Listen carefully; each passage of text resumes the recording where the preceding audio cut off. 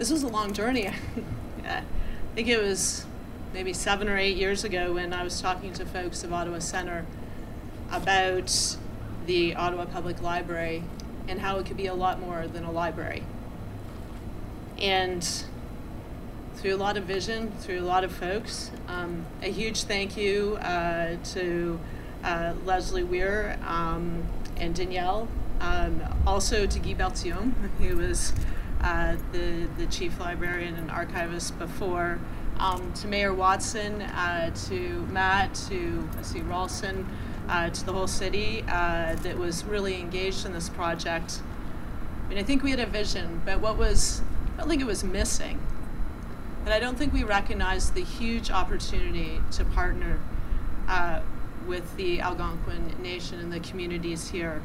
Kitigan Zibi and the Algonquins of Pikwakanen First Nation. And when you look at what you have done through your generosity, this isn't just a name. It's a gift of your language. It's a gift of your culture. It's a spirit of reconciliation at a time where we need to move forward in reconciliation. And it's just something extraordinarily special.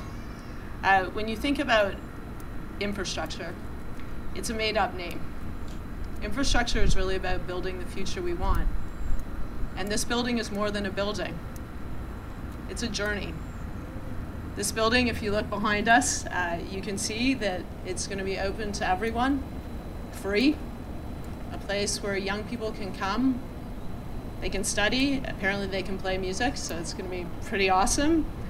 Where seniors can gather. Where certainly First Nations, Métis, Inuit peoples will have a special place, but we'll also be able to tell the story of this, where they've been for millennia. That if you think about the Ottawa River, this was a gathering spot for millennia for Indigenous peoples. When you think about reconciliation, and I've been thinking about this a lot, like most Canadians, it's hard. I spoke with former Assembly First Nation Chief Perry Bellegarde, and he said, look, we can see the mountaintop when it comes to reconciliation, and now we all need to do the hard work of climbing.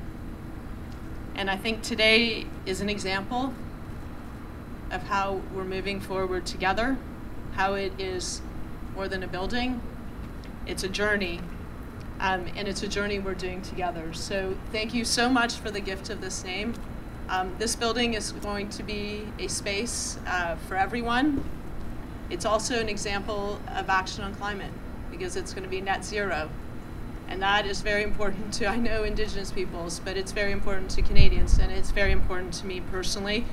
I certainly can't wait to be back with everyone when it opens. You can see we're getting on our way, but it really is extraordinary. And thanks to everyone who's made this happen, because it has been a long journey.